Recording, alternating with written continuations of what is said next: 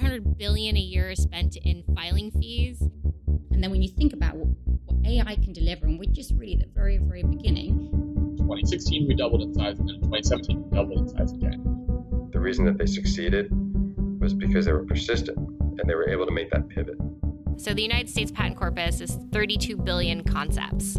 You're listening to the Outsell Inc. for Startups podcast, where we cover the hottest startup companies in data, information, and technology. I'm your host, Ben Sampson, and thanks for joining us as we interview co-founders and CEOs talking about their companies and how they're disrupting and driving industry growth.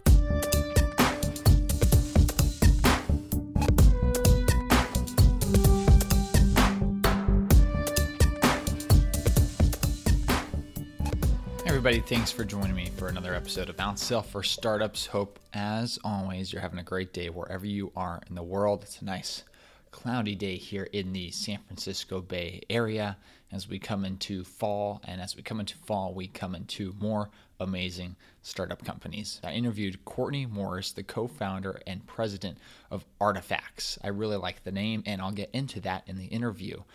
Artifacts, what do they do? This is tough. How do I best put it? I've interviewed companies in the past that have made research more accessible, research more identifiable, searchable. Artifacts is very interesting because Courtney does a good job talking about how the length of time it takes to produce, not just produce a piece of research, but get it recognized and out into the market and being used takes 6 to 7 years. It's a long time, and by that time that the research is actually being used, much of the science and technology has, as you can imagine, drastically changed. And so what Artifacts has done is they've enabled blockchain technology to be able to give folks access to research while it's in progress. And so not only does it give somebody that could use this research access to it while it's in progress, but blockchain tracks all the steps that were taken for the research. So rather than just, getting the end result, you get to see how the researcher came to that end result, which is really, really powerful. It's kind of the equivalent of being a developer and coming into code without proper documentation. You're not really sure how anything works, and it can take a significant amount of time. And so the background is there. Artifacts has also created an incentive system for blockchain where they use tokens to actually incentivize folks to access the research, partake in the research, and offer citation. And so rather than, again, this very long 6 to 7 years of creating research, it's incentivized now. It's much faster. We can access the research at a much more accelerated rate.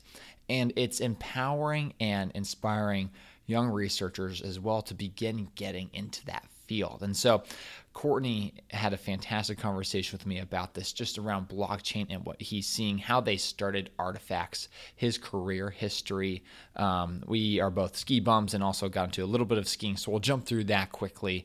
But really, he also has some amazing advice for future leaders. Courtney's held some very high up senior positions in many large companies that you would recognize, and he's done this now for both big and small companies. So he has some great thoughts for us on the end in regards to focus and solving a core problem. So I hope you greatly enjoy this interview with Courtney Morris, the co-founder and president of Artifacts. Enjoy.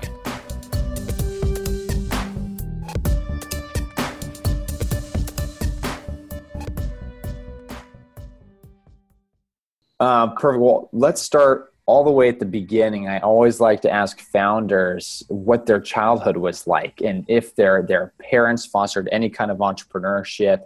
Did you know early on that you had that entrepreneurial spirit? Just very curious about how you were raised and what your childhood was like. So I grew up in Salt Lake, out in Utah, and I mean I'm really a ski bum at heart. I worked in the mountains for many years. Did some ski instructing, waited tables through college in the resorts. I ended up in the business office at Snowbird. And it was actually kind of during that time when I started my first company. I'd come up with a unique card game. Working with my younger brothers, I ended up having a bunch of them printed. And we created a company called Games of Addiction, Inc. And we had this card game called Roolz, ROOLZ. We kind of said, as in this game rules all others. And of course we didn't have any real money. So the printer I found could print and cut the cards, but couldn't collate the decks. So we ended up having collation parties where we did that by hand, and they were 100-card decks. So we had these big tables lined up with all the yellow ones, twos, threes, fours, and then we're just kind of taking one at a time. And building these decks that we then had stacked in the basement. It was pretty funny. I was way back. We were, before real internet sales models existed, and we did have a website, rules.com, and one of my cousins who was a programmer programmed a version of the game in Windows 95, I think. Oh wow! And so we were, out there. I was making sales calls in the evenings to game shops around Salt Lake. And, we did sell, we had eBay up, so because eBay was working, so we were selling there. And we made Games Magazine top 100 new games in, I think, 1997. We sold a bunch of cards. I think I got my brother into a top-end business school because of the entrepreneurial component of that. And then we all kind of drifted off and did other things. We've threatened to now, go actually order up a bunch of them at a spot that'll just show them up in boxes all wrapped and ready to go. But, we haven't done it yet. But And what was the game? How did the game work? Well, I don't know if are you familiar with Rook? A little bit. It's I played a long time ago. ago. Bidding game, so you kind of have trump, and you've got, and you're trying to take various elements of the point cards. And so this was a little bit of a spin-off of Rook, but it had, twice as many cards basically, and two suits of trumps. So you had a high trump and a low trump, and then you had to play those off of each other. And it was actually a pretty good game.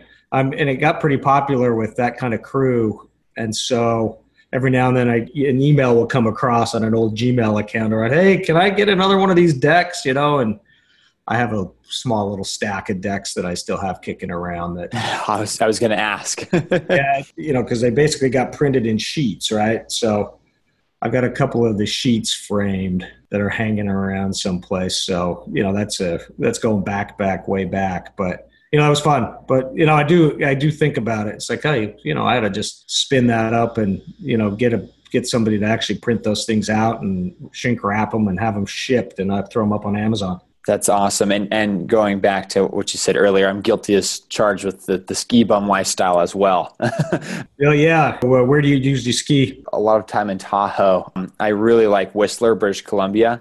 Did Jackson Hole recently, and just those areas I really, really enjoy. Anything that has really good big backcountry, I really enjoy. Yeah, I'm very much with you on that. Now I've almost shifted exclusively to backcountry. I would occasionally do some resort days, but 90% of my skiing now is backcountry. Yeah, it was a big eye opener for me when I discovered randonnée skiing, and skinning up and just access to new terrain. Love that sport. I grew up, I don't know if you're familiar with, it's a very small town called Mount Shasta. Yeah. Yeah. So I grew up there, right at the base of the mountain. So just fell in love with those sports. Oh yeah. So yeah, you definitely got ski bum in you. That's great. We basically just skinning. It's either that or, we'll do some snowmobile assisted, or, sometimes cat, sometimes heli, but for the most part, we're earn your turns the hiking way. I love it. And maybe we need to have the next Outsell event at a ski location. I'd like to see you pull that off. Yeah. I've been very happy had that London event been a sham, because Chamonix is such a great spot. Now I'm really curious. So we have, the skiing to the creating of the card game. And then we got to jump to a company called Artifacts with blockchain. So what's the journey there? Yeah. Well, one, it's a longer journey because, as perhaps you have seen, our founding team is definitely above average in age versus most of your startups. So, we're a bit more on the, veterans in the business world versus, the fresh young faces. But, we all, 4 of the 5 of us have worked at Thomson Reuters. And so we came up through, that collection of businesses, but mostly around the healthcare and science assets. So the science business, which is now Clarivate, we all kind of crossed there. Kevin McCurry was the chief strategy officer of the science business. Dave Kachalko, he basically created the Web of Science with Gene Garfield, going way back. He ran EndNote, he did the deal to buy ScholarOne. I was running, another one of the businesses in the division for a while. Also, I had a chief strategy role in the healthcare business. And then I also ran global marketing, for the combined, business that had science and healthcare. And then ultimately was overseeing all the product on the healthcare side. So, we understood a lot of the issues in scholarly communications, pretty well from kind of being in the belly of the beast. We all worked with Gene Garfield at some level, not as much as Dave did, where, Dave was literally sitting with Gene turning these big pages on this index that he had created, where you'd have to reference a number and then go pull another thing off the shelf and, look. But this was the very beginning of linking via citation.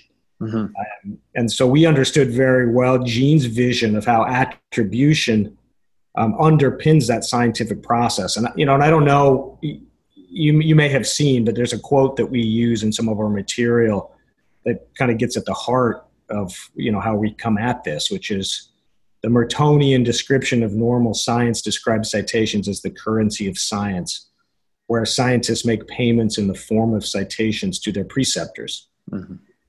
And that, that notion of kind of paying it forward and providing attribution and the implied linking that ultimately, Google referenced Gene, in their whole search algorithm, because they're basically just ranking pages that have the most links to them. And so in a very similar way, that underpins reputation for researchers. And, so Gene, with Dave's help, turned that paper index into the web-based tool that's the Web of Science. But, they were using the technology that was available at the time. Clarivate has, they have a kind of a software assisted, but it's a very manual process that, their system Pegasus was built in the, 80s or 90s. And, limited to the number of journals they could cover. It was retrospective. It was a lagging process. The kind of core manual nature of it means that breaks and errors are inevitable. And there was no real conceivable way for them and for us at the time to consider any research outputs other than articles, even though everybody knew there was a ton of value in that work. We pushed at the time and had success in improving, some of the elements of it. I mean, Dave co-founded ORCID while we were at Thomson. Kevin mainly and I, played a little bit of a role in helping push that strategy through. We modestly expanded the journal coverage. We experimented with adding conference proceedings, marginal improvements, I'd call it. But the legacy business, it wasn't and isn't in a realistic position to attack some of those other issues that remain. And so they've kind of remained unaddressed. So, fast forwarding a bit, we all got in there, we understand it. Dave has, stayed in that space very heavily. He's continued to be a consultant on, a lot of projects and in a lot of businesses in the scholarly comm space. I went off and, ran some other businesses, did some other kind of product teamwork. And then Kevin went off into the financial technology space. And this was an important pivot as it relates to the artifacts world, because as part of his time in fintech, where he was chief strategy officer for SunGard, he had to get spun up on blockchain, because that's, of course, where it really started to take root first. And he had to have an opinion on it. He had to understand it, to kind of know how it worked, what its pluses and minuses were. And so as he spun up on blockchain and, ultimately kind of let the two halves of his brain, kind of commingle, his, background in scientific and scholarly research and communications, and then this kind of new fintech world, he kind of had a little bit of an aha moment where he's, oh, hey, wait a second, some of this stuff that we're talking about on blockchain, it feels like it might be relevant and applicable to some of these problems that we understand in scholarly communications. Kevin had been thinking through this and talking to Dave about, how this might work. And then I started talking to him a bit, and it came at a juncture where, I had an opportunity to say, hey, we ought to really do this. They'd been thinking about it. I came in a bit as a catalyst on, hey, let's actually do it. And so Artifacts was born. And so we did that in the fall of 2017. And, that was kind of the beginning of the formal business with the incorporation, the websites, starting to do product development, getting the product launched in March, and then, kind of going through, the rest of the steps necessary to get us where we are now. How big is the team today, Courtney? Well, so there's 5 founding members. I've mentioned Kevin and Dave. George Moore, he also worked with us at Thomson Reuters on the healthcare side. Marcos Blancos, who worked with Kevin first at Bertelsmann, but then also at SunGard. And so that's the core founding team. Then we have a technology team. It's about 10 people. They're not all full-time. We've got a full-time core team of really about 6, but then rounded out with different capacity and capability as we need them, because we've got a great partner who has some of these broader capabilities that we can tap into. And then we have a couple people working on the product side with us, and then we've got some part-time marketing and PR support. So that's more or less where we are right now. In our early stage. Perfect. And has there been a moment, you talked about the ideation for this company and now it's up and live, and at any point, say in 2018, has there been a moment where you kind of realized that the business had legs, or you've had some sort of incredible validation? Do you recall a moment where you just had an aha moment? Well, I wouldn't say there's been a single aha moment. As we were really diving in and getting serious about, say, hey, we think there's a there. We were talking to a lot of people. We've done focus groups, we've done surveys, we've, talked to a lot of researchers, talked to a lot of institutions, talked to a lot of publishers. And in my view, there has been as versus an aha, there's been a continual understanding and appreciation for the concept, the approach, and that feels like a better way. I had early on been trying to test and see, hey, does anybody think this? Are we hearing anybody who says, hey, this is a crazy, stupid idea and there's no way it can work? We've never gotten that from the feedback that we've been out there.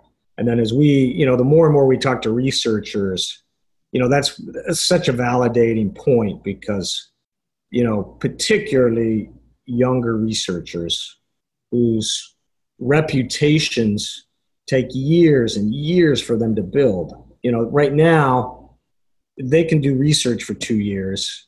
They could be a year in getting that into where it might get published.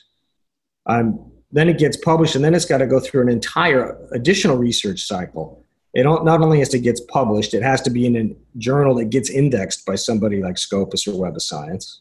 Then somebody else has to find it and incorporate it into their research process.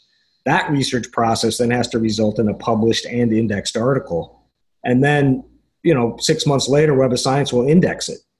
And at that point, their little citation count will go up. That could be 6 or 7 years. In today's day and age, it just makes no sense that should be the process for a researcher to build their reputation. Fundamentally, it makes no sense to us. And so when we talk to researchers, they get it. They totally understand that this, makes no sense. Why are we doing it this way? We'd love to be able to do this. But the core element in our model that, at least, the scan that we do and our understanding of the space, that many of the projects and the incremental elements of improvements or the proof of concepts around some of the problems in the industry, it's not just a technology problem. The technology's there now, but it's really, it's a recognition that this is a reputation, attribution, and incentive problem. Right now, researchers have no incentive to share their early work. It's all downside. When we talk to them, we hear this over and over and over. I don't share my work that's in progress because I fear that I'm going to get scooped. I'm going to lose control of my IP. and it's a pain in the butt, and what's in it for me? Because if they put something out there, let's say they put a data set out there on, and you can do it. I mean, there are places, and somebody says, hey, I'm citing this, or I send an email and says, hey, this is good work. It's like the tree falling in the forest. If somebody gives you a citation now and there's no system there to count it, it doesn't matter. Is it there? And the unfortunate reality is the answer is no. There is no formal system now to count any attributions or any citations, any recognition for that work formally that matters to any tenure review board, to any granting application process, other than what gets picked up now in Web of Science and Scopus. So if it isn't indexed by them, if it isn't counted, doesn't, come into your profile, then, it has no particular value. And we think that ought to change. And so we, and that comes across loud and clear as we talk to researchers. Now, your more senior researchers who, their position is secure, they've got tenure, they don't really care anymore, right? The additional citations to them are not meaningful. Their reputation is fairly solid. So, they understand it, they get it, but the impetus for them to change is just not as strong, right? So the younger ones is really going to be the first play for us. And just to make sure I understand the user story, and I like to put myself sometimes in the shoes of a user or a client of the company. And so I'm a new researcher. I have very little of a reputation whatsoever. And I can get on Artifacts and I can publish my research with Artifacts. I'm able to track that research, ability to have attributes added to that research, citations added to that research, and have a platform where I can actually publish and broadcast myself in a way that's measurable. Yeah, you're right on the right track. I mean, perfect. I mean, at its core, we want to create the best research, discovery, and evaluation solution in the market today. So, in other words, we want to expand the world's scientific knowledge versus today's kind of constricting model, and enable researchers to grow their reputation in real time, but based on all of their work, not just this severely limited and time-delayed subset of their work. Because, that's the reality of today's situation.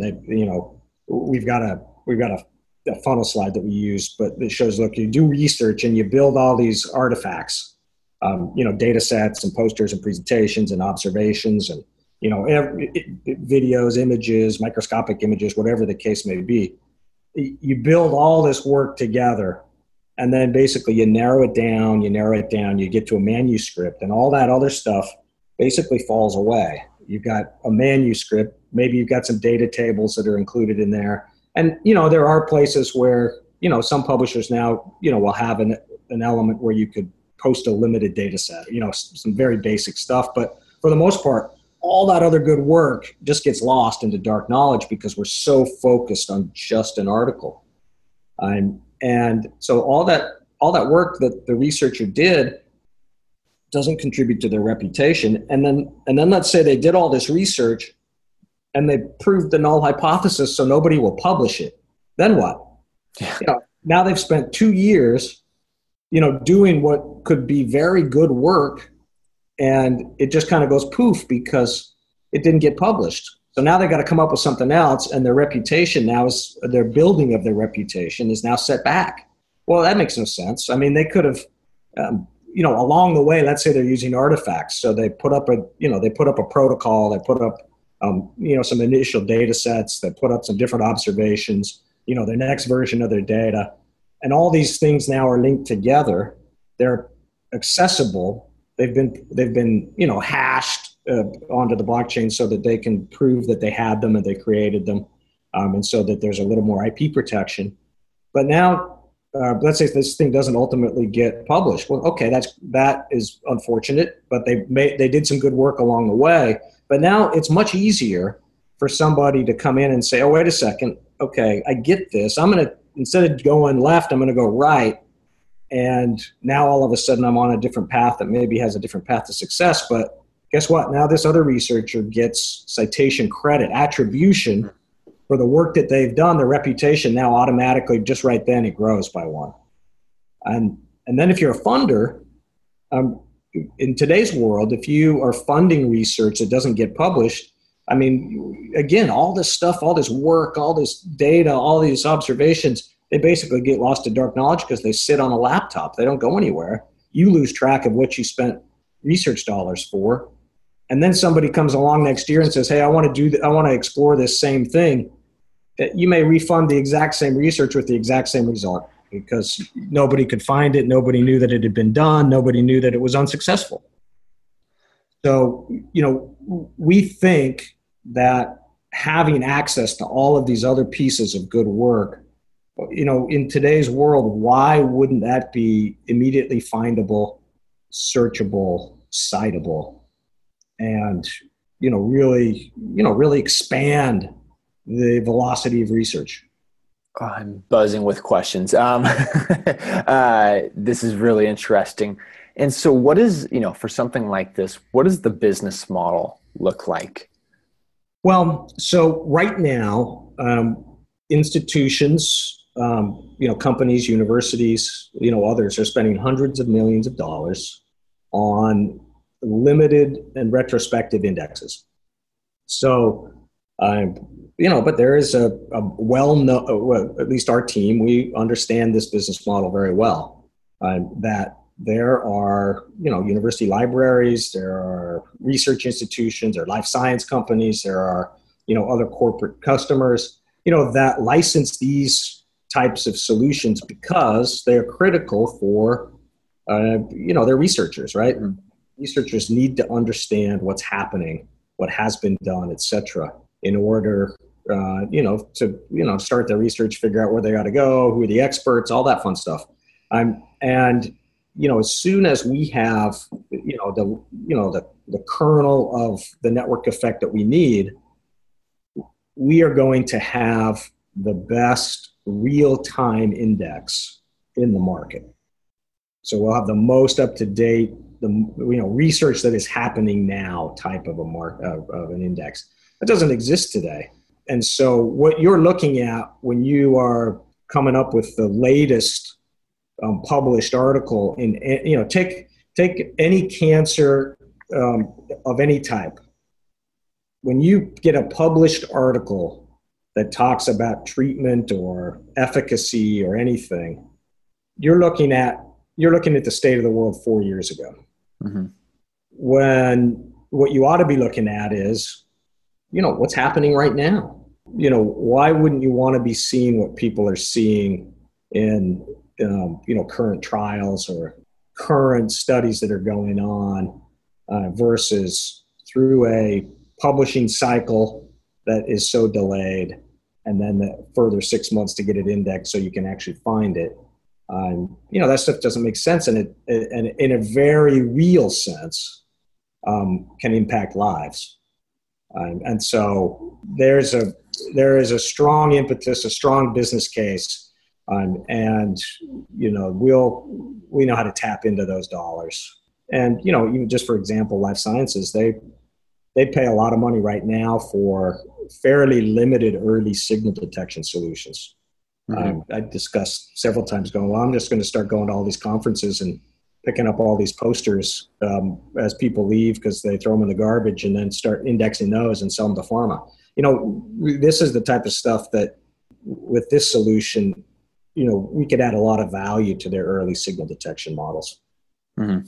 I think about it, I cover a lot of startups and especially, a lot of biotech companies out here in the Valley. And, I'm thinking of an example of a company that my sister actually works for, it's Sage Medic. And what they do is they create technology that enables the testing of different kinds of chemotherapy before testing it actually on the patient. So it greatly accelerates the ability to actually apply the right kind of chemotherapy treatment.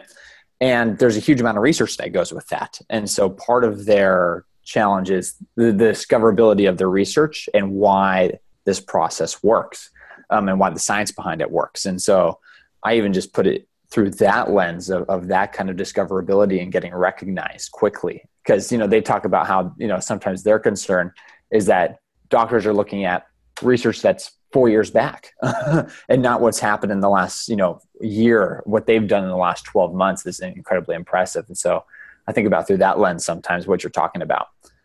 Yeah. I mean, it's exactly spot on.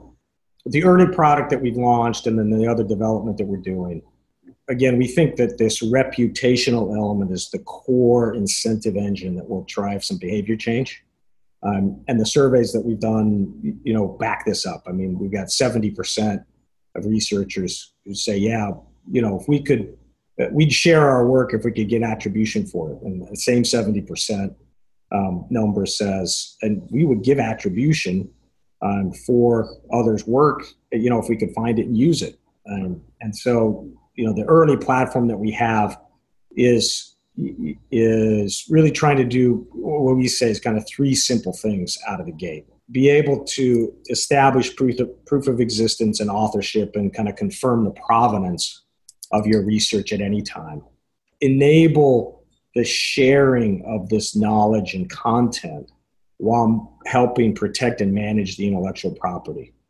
And that includes, once you say, hey, I want to publish it in a journal, I'm going to transfer copyright to that journal. Look, that's, that is up to the researcher. If they do that, that is, good on them if they choose to do that. Mm-hmm.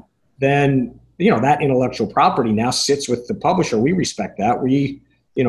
And we will help that publisher manage intellectual property. We are not a Sci-Hub type of solution where we are trying to get around anybody's copyright or any of that. And, we think that the model we have is very consistent with current publisher processes in many ways. I mean, our value proposition to publishers is to say, hey, your submissions are going to be so much more powerful when you have this string of supporting material along with them. Help you with reproducibility, help you with peer review. With a lot of these core challenges that, publishers are getting beat up with. And then coming back, the third thing that we want to be able to facilitate for researchers is, providing and receiving that kind of valid, break-proof attribution and assignment of credit at any point for any research output. Because again, today's solutions are error-prone, they break, the linkages break. You change this is a big problem. If you change your name, if you get married and change your name, or whatever, for whatever reason, good luck getting Web of Science to track those citations to you. And name disambiguation, big issue, et cetera, et cetera. So we're really trying to make sharing easy, safe, and beneficial so that there is upside to share. And then that becomes part of the core behavior change. And does that make sense? That does. It really does. And my next question in the back of my head is just around funding. Was the company bootstrapped? Did you access outside funding? And, part of me is also going, it's a blockchain company. And sometimes you see these companies do an ICO and create a token. Sometimes you don't. And so just curious on funding for the business. Yeah. So the five of us we basically bootstrapped enough to get us the first year. Okay. And so, the product development we've done, the marketing we've done, all the PR, everything, that we have going on, we have self-funded. We are right now in the middle of our first raise. So we are, hoping we've got several commitments. We're still trying to round out our first, to our first target. And we hope to get that closed next month, i.e. September. Great. Do you mind if I ask how big of a raise you're trying to do? Well, we're trying to do 1.5 million for the first round, and that'll get us, another year or so as we, push through further product development, further network development, and then also some regulatory work as we, move to the element of, the blockchain around, what we think we want to do with the token. Do you, when it comes to that discussion around launching a token, what are where are your desires, or what are the aspects that you like about releasing a token? And are there any hesitations in the back of your mind in regards to doing a token offering? Well, so you'll be breaking a little news here as it relates to how we've been. So far, we haven't really talked publicly about our token plan, but this is I'll give you the high level. So far, we've talked about what I call the real-time index, right? It's the what's happening right now. Researchers, sharing and receiving, their citations for stuff that's in progress. So as I laid out our goal to be the best and the most comprehensive kind of research discovery and evaluation platform in the market, we obviously have to have a back file, right? Because, that historical element of research that has been done is so important. And that's what, Web of Science, Scopus, others have. We could wait 10 years for our prospective or real-time index to produce 10 years of history, right? But that's a pretty long slog. So we need to have or create a historic index that is at least as good or perhaps better than those that exist today. Mm-hmm. So kind of thinking about that as, okay, what can we do to really build a better, historic index? This is where we want to deploy the token. And not only do we want to deploy a token in the model of incenting the community to help build that back file, but importantly, we want the community to have ownership in that solution. Because, and you probably know this, the community has helped build some of these solutions over time. They have, they've built Mendeley, they've built ResearchGate, they've built Academia.edu. They have kind of come together and, provided content and et cetera, et cetera. And then, the community generally got fairly dissatisfied when Reed Elsevier bought Mendeley, right? Mm-hmm. And because they basically said, hey, we helped build this, and all of a sudden it's owned by Reed Elsevier, and, are they going to start charging us? And wait a second, what's going on here? And so a big part of our model and a big part of what we want to do is make sure that the community owns what they help build. So what we are going to do is we're going to start with a machine curated index. And so we've been, talking with and working with Microsoft Academic. So we want to start with that as a core. Then through a token and the various levels of token incentives and, quality checks and, a bunch of stuff that we've thought through pretty well, basically incent the community to come in and help fix and augment that machine curated index. So, we all know, like Google Scholar, they pick up a lot of things, but a lot of this stuff needs a little bit of support to make it better.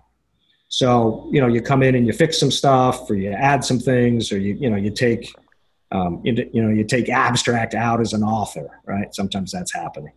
Just stupid stuff like that. Then we're going to compensate you in tokens. Those tokens will represent actually ownership in that backfile index. Mm-hmm. And then and that backfile index will be held in what's called a benefit corporation. And if obviously Patagonia, you're wearing a Patagonia thing there, I think, if I've seen that right. Yep. That's a benefit. Patagonia is a B Corp, a benefit corporation, which basically means that part of their charter is to do public good. But they're a for-profit entity. But anyway, this will be held in a benefit corp, and part of the public good that this benefit corp will be chartered with is funding research. So, a revenue split will be given to that benefit corp, and part of that profit then will go to fund research. So the benefit corp will do a call for research. The owners, the token holders will they will basically vote on which proposals ought to be funded, and then profits will be allocated to fund that research. And then they will have, the community will have a vote, will have a say, will have ownership in this asset that they help build. And, there's 25, 30 million researchers in the world. If you only get 0.1%, you've got more curatorial capacity than any of the leading index players have in any of their operations that are, helping curate and make those linkages in a more manual and retrospective way.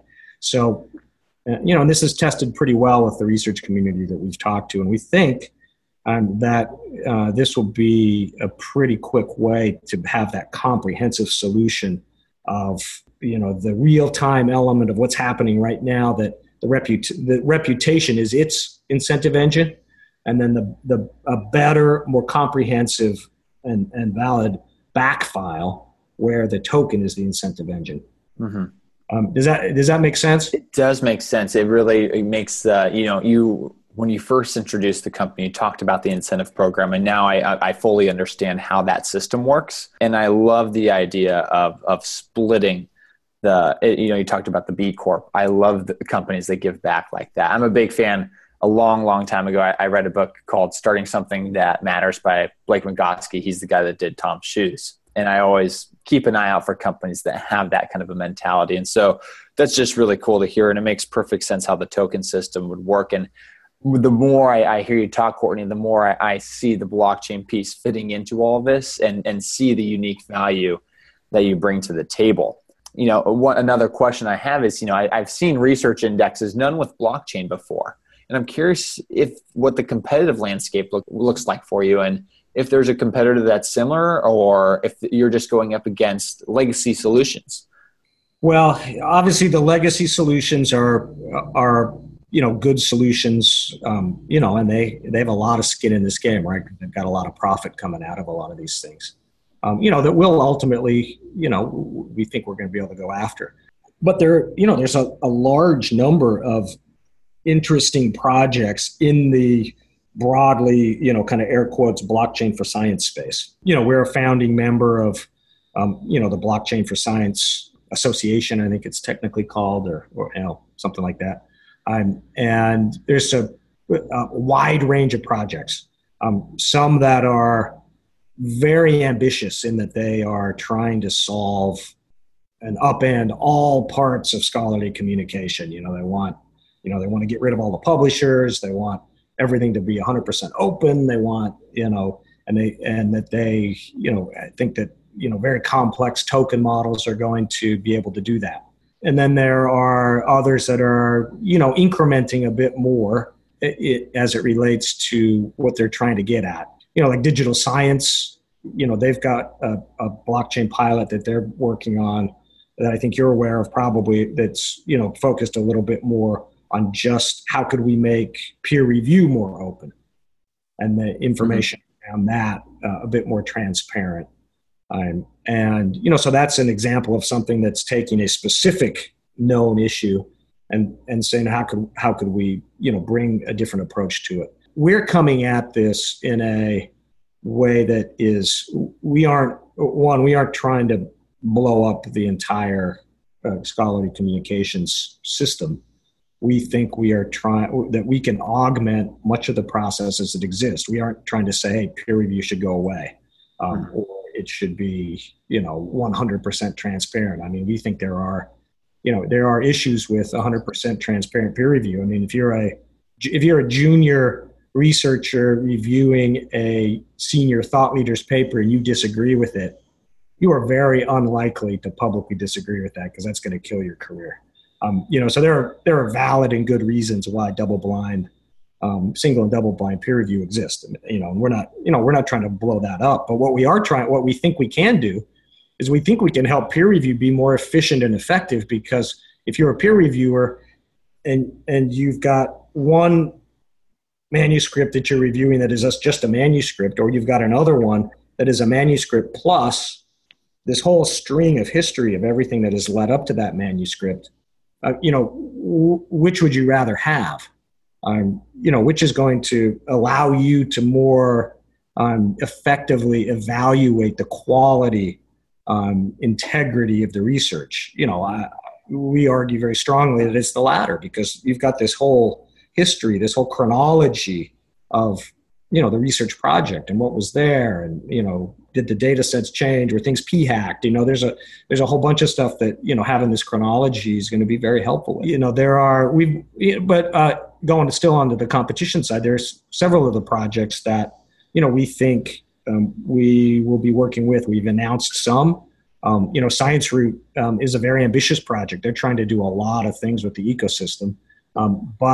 We've announced a partnership with them because we think we can integrate certain elements of, each other's work, into what we're doing. Similar with fractal flows. They are trying to, really do, much more micro claim validation with evidence. And, we've announced that, we're going to be starting an artifacts project with, a lot of these new claims, and, so that people can establish a proof of existence and also ultimately cite a lot of this work as it comes through. And I've got, several conversations with other partners in the space underway, or potential partners in the space underway. And so, it's a little bit of a flavor. There's a lot of good thinking happening out there. And, much like, internet in the 90s, we'll see how a lot of these things play out, because there's a lot of activity. Yeah, there's a lot of activity. There's a lot of garbage, and the good ones need to sift up. And we're seeing a lot of that. And hearing about this, Courtney, and the amount of data that you're going to have access to is going to be phenomenal. And that data exhaust is going to be very, very rich. And curious if you have any thoughts around that data and building intelligence or products around it. Yeah, absolutely. That's a core part of what we will ultimately do. We'll provide, I think, a new set of types of analytics, but there'll be this, what we kind of call a source of truth data set.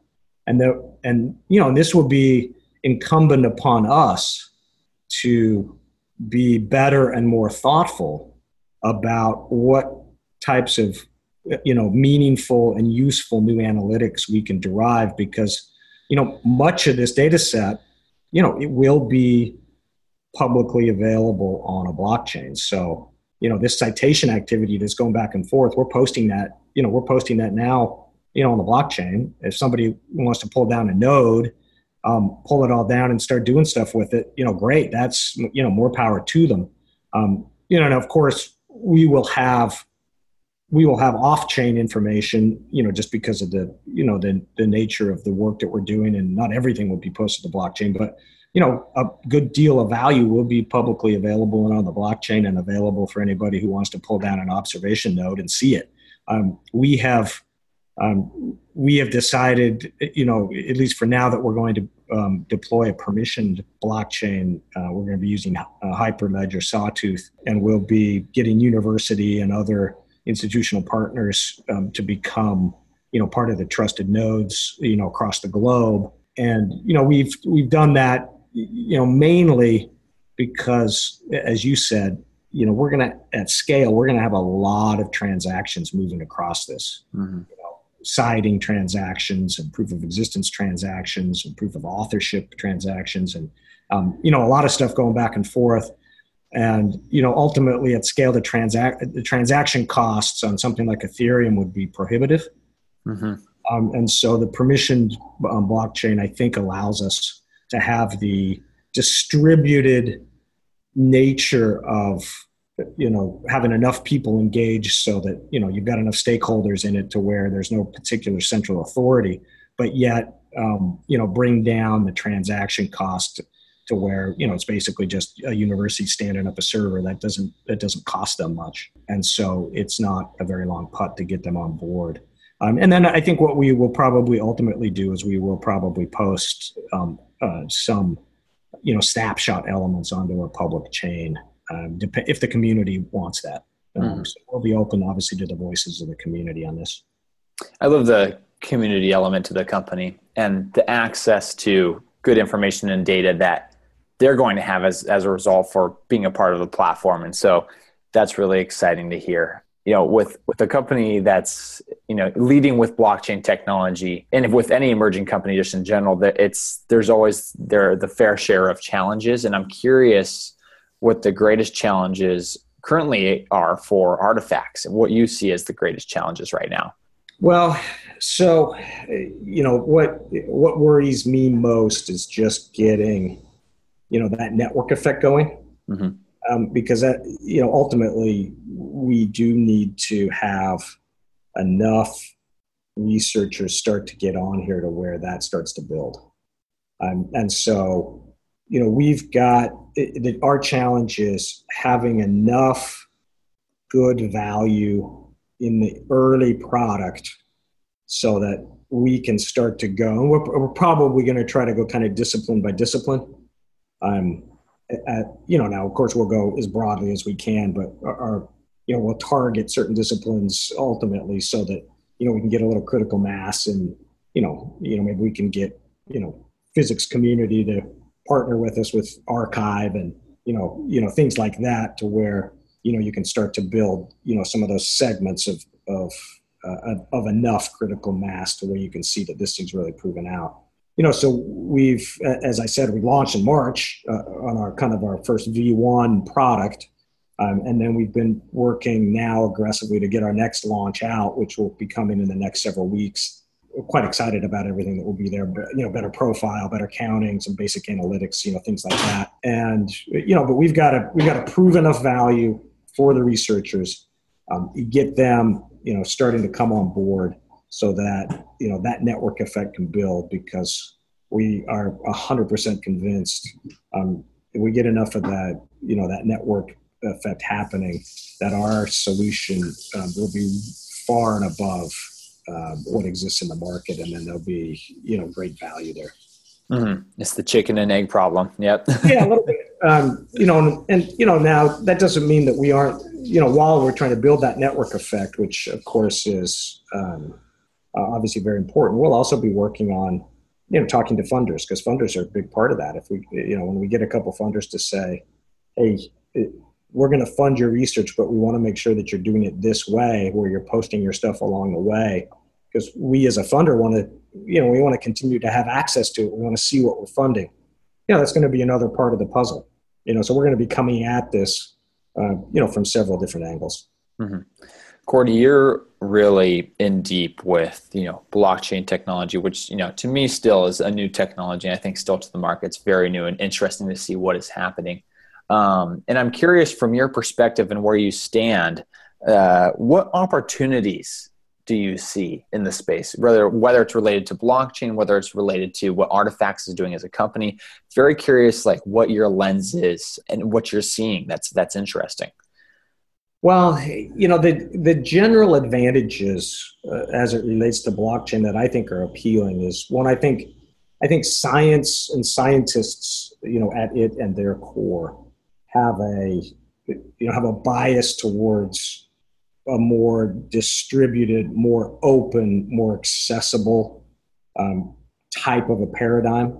Blockchain has a lot of promise there that I think is going to take root. It doesn't mean that that everything has to be 100% open and everything, and that publishers are going to go away because, they're not adding value in this new world.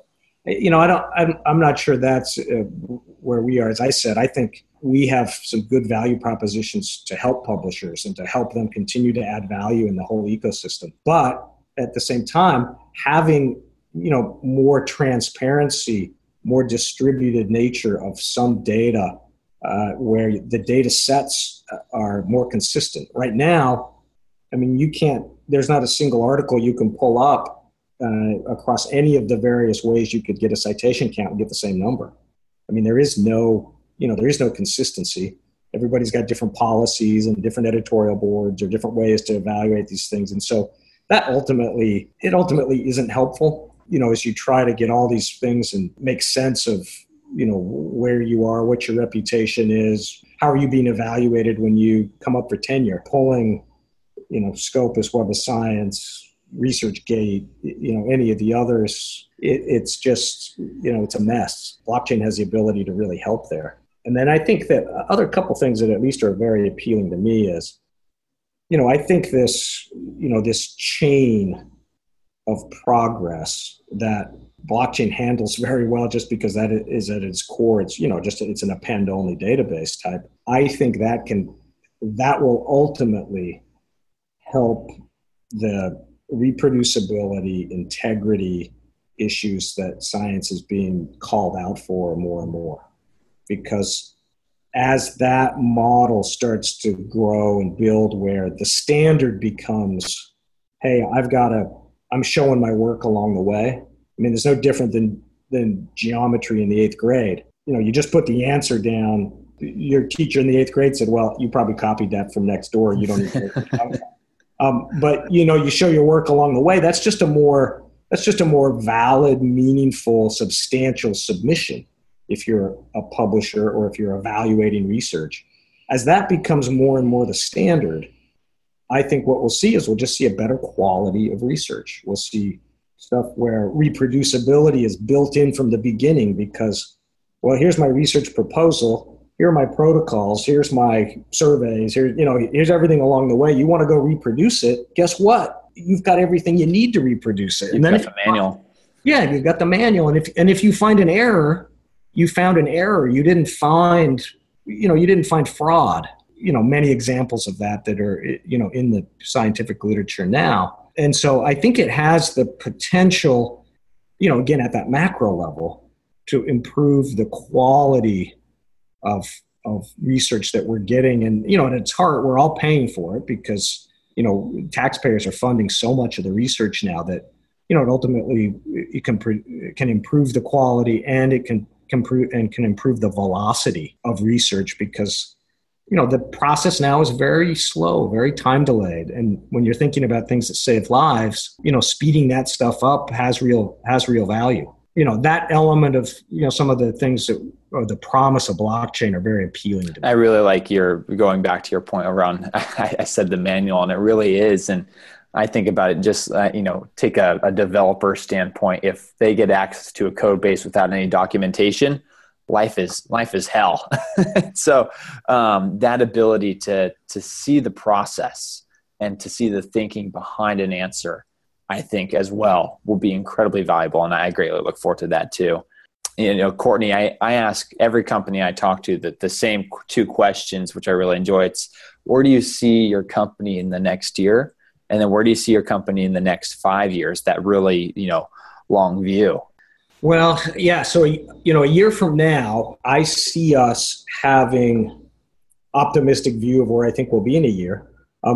We will have a good token system working to help us build the backfile. And we will have several 100,000 users using the Perspective system. I think within 24 months, we need to have several 100,000 on the system to show that we've got enough for the network effect building and enough value in the community to say we're on our way. In 5 years, I really think we'll be the leading research, discovery, and evaluation platform. 5 years is enough time for us to have enough people sharing enough work and, having a real citation economy where researchers are building their reputation.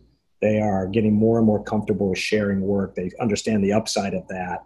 And, we've made an impact in the world on the availability and access to, research artifacts. The vision and direction where the company's going is really exciting. And I'm excited I get a seat to watch it all happen. My last question for you, Courtney, is, you look through your professional history. It's been a massive amount of leadership, both in companies big and now companies small. Much of our audience consists of CEOs as well as up-and-coming leaders that are looking to establish themselves in a leadership role. And I'm curious if you have any advice or thoughts for those leaders or those future leaders. Yeah, great question. I don't know. I'm not particularly good at giving advice like that, but, but the stuff that comes to mind on that is, be clear on the problem you're trying to solve. Focus on the user and the customer, in a very, real and specific way. Always keeping in mind, what is that core problem? What are those core visions? And be aligned with that in everything you do. That's certainly how we are trying to come at it with Artifacts. It's how I've tried to come at it with other, products that I've built and, other organizations that I've run. But at Artifacts, we are, really trying to stay very close, to the vision that we have, making sure that we can add value to the researchers, that we can add value to the other constituents that we know, we ultimately, have to provide value to. And then, and design the product to do that in as elegant and easy to use way as possible. That's, I'll put that in the for what it's worth category. Courtney, where can people find more about Artifacts? Where can people find more about you after this episode to just learn more about the company, what you're working on? Yeah, thanks. I mean, I just point everybody to the website, artifacts.ai. There you can, a nice little link at the front thing, go to the system. You could go in, you can see the product as it works and lives and breathes today. You can set up a project, you can add collaborators, you can, you've got a document you want to transact on the blockchain, you can do that if that's your first time. You can see a hash be made and see it pop out on the blockchain, and you can, start to explore. And then check back often because, as I said, we'll be launching kind of our new version here in the next couple weeks. And then, to anybody, we'd love to hear feedback. info@artifacts.ai will basically always hit my inbox, as well as a couple others, and I respond to all of those. And happy to hear what's happening, or follow us on Twitter as well. Thanks for listening. Thanks for your interest, and hope to hear some feedback.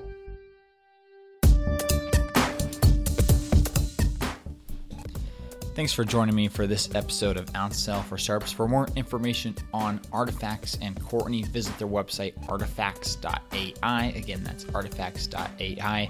You can find all the information on the team and the company there, and they also have, of course, a few profiles on the social media channels of the world. Thank you so much for listening to this podcast. For more information on OunceCell, visit us at our website, ouncellink.com. You can also find more information about the podcast there as well. We also have our 300 companies that we've identified as emerging companies that you should be keeping an eye on, as well as the list of 50 companies to watch. Again, that's 50 companies that we have rated and ranked and made sure that you keep a very close eye on. So you can find all those companies there as well. Again, just a huge thanks to everybody that listens to this podcast. Without you, this would not be possible. And we would love your thoughts and feedback as always. If you want to share any thoughts and feedback, or have a company that you think we should cover, please send them our way. Send us a note in the bottle, give us a buzz on the phone, send me a messenger pigeon. Any way you want to get a hold of me, we would love to hear from you. Thank you so much for listening. My name is Ben Sampson. This is OunceCell for Startups. You'll be hearing again from us soon.